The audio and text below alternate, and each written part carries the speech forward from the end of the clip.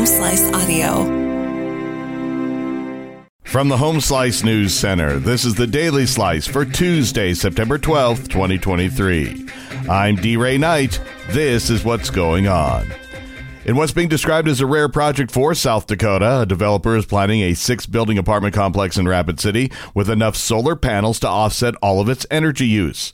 The housing will be available to those earning 60% or less than the average income in the area. The project, one of several around the country by Tennessee-based Elmington Capital Group, will cost about $78 million, with about 70% of the money coming from federal, state, or local government sources, including incentives for sustainable development. Rapid City is going to apply for funds to renovate a city trail. Amy Rose has the story. The Rapid City Council has approved the city's application to the South Dakota Department of Transportation for funds to renovate the trail at Mary Hall Park. Mary Hall Park is one of the hidden gems of the Rapid City Park system. Located in West Rapid City, the park serves as an important connector to local schools, the Oyate Health Center, the Canyon Lake Activity Center, baseball fields, and surrounding neighborhoods. If the state approves the city's grant application, the city would use funds to replace the current asphalt park trail, which includes many cracks and ruts, with concrete, as well as bring the trail into ADA compliance. Rapid City will again host the popular Household Hazardous Waste Disposal event Saturday, October 14th from 8 a.m. to 1 p.m. at the Central States Fairgrounds. The free event is held every 2 years. City solid waste officials encourage the public to bring many household hazardous waste materials for disposal. Staff will also be accepting non-perishable food donations for Feeding South Dakota at the event. A total of 1,127 vehicles passed through the Central States Fair gates at the October 2021 event, dropping off approximately 5,000 gallons of waste and toxic material, doubling the material collected in 2019.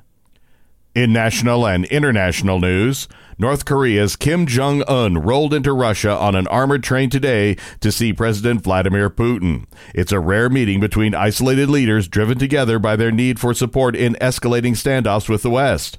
Kim is expected to seek economic aid and military technology for his impoverished country. In an unusual twist, Kim also appears to have something Putin desperately needs: munitions for Russia's grueling war in Ukraine. This meeting is a chance for the North Korean leader to get around crippling UN sanctions and years of diplomatic isolation. For Putin, it's an opportunity to refill ammunition stores that the war has drained. Any arms deal with North Korea would violate the sanctions which Russia has supported in the past. The Biden administration has cut a deal with Iran to gain the release of 5 Americans held in that country. Amy Rose has the details. The Biden administration has cleared the way for the release of 5 American citizens detained in Iran by issuing a blanket waiver for international banks to transfer $6 billion in frozen Iranian money in South Korea without fear of U.S. sanctions. Secretary of State Antony Blinken signed off on the move last week, but Congress was not notified of the decision until Monday. The waiver means that European, Middle Eastern, and Asian banks will not run afoul of U.S. sanctions in converting the frozen money in South Korea and transferring it to Qatar's central bank, where it will be held for Iran to use for the purchase of humanitarian goods. Today, Google will confront a threat to its dominant search engine when federal regulators launch an attempt to dismantle its internet empire in the biggest U.S. antitrust trial in a quarter century. Over the next 10 weeks, federal lawyers and state attorneys general will try to prove Google rigged the market in its favor by locking its search engine in as the default choice in a plethora of places and devices.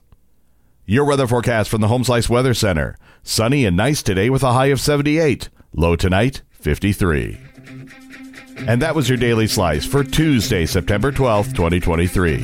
The Daily Slice is a production of Home Slice Media Group, hosted by D. Ray Knight with Amy Rose. Executive producer Mark Houston. Engineered by Chris Jacquez. I'm D. Ray Knight. Have a great day.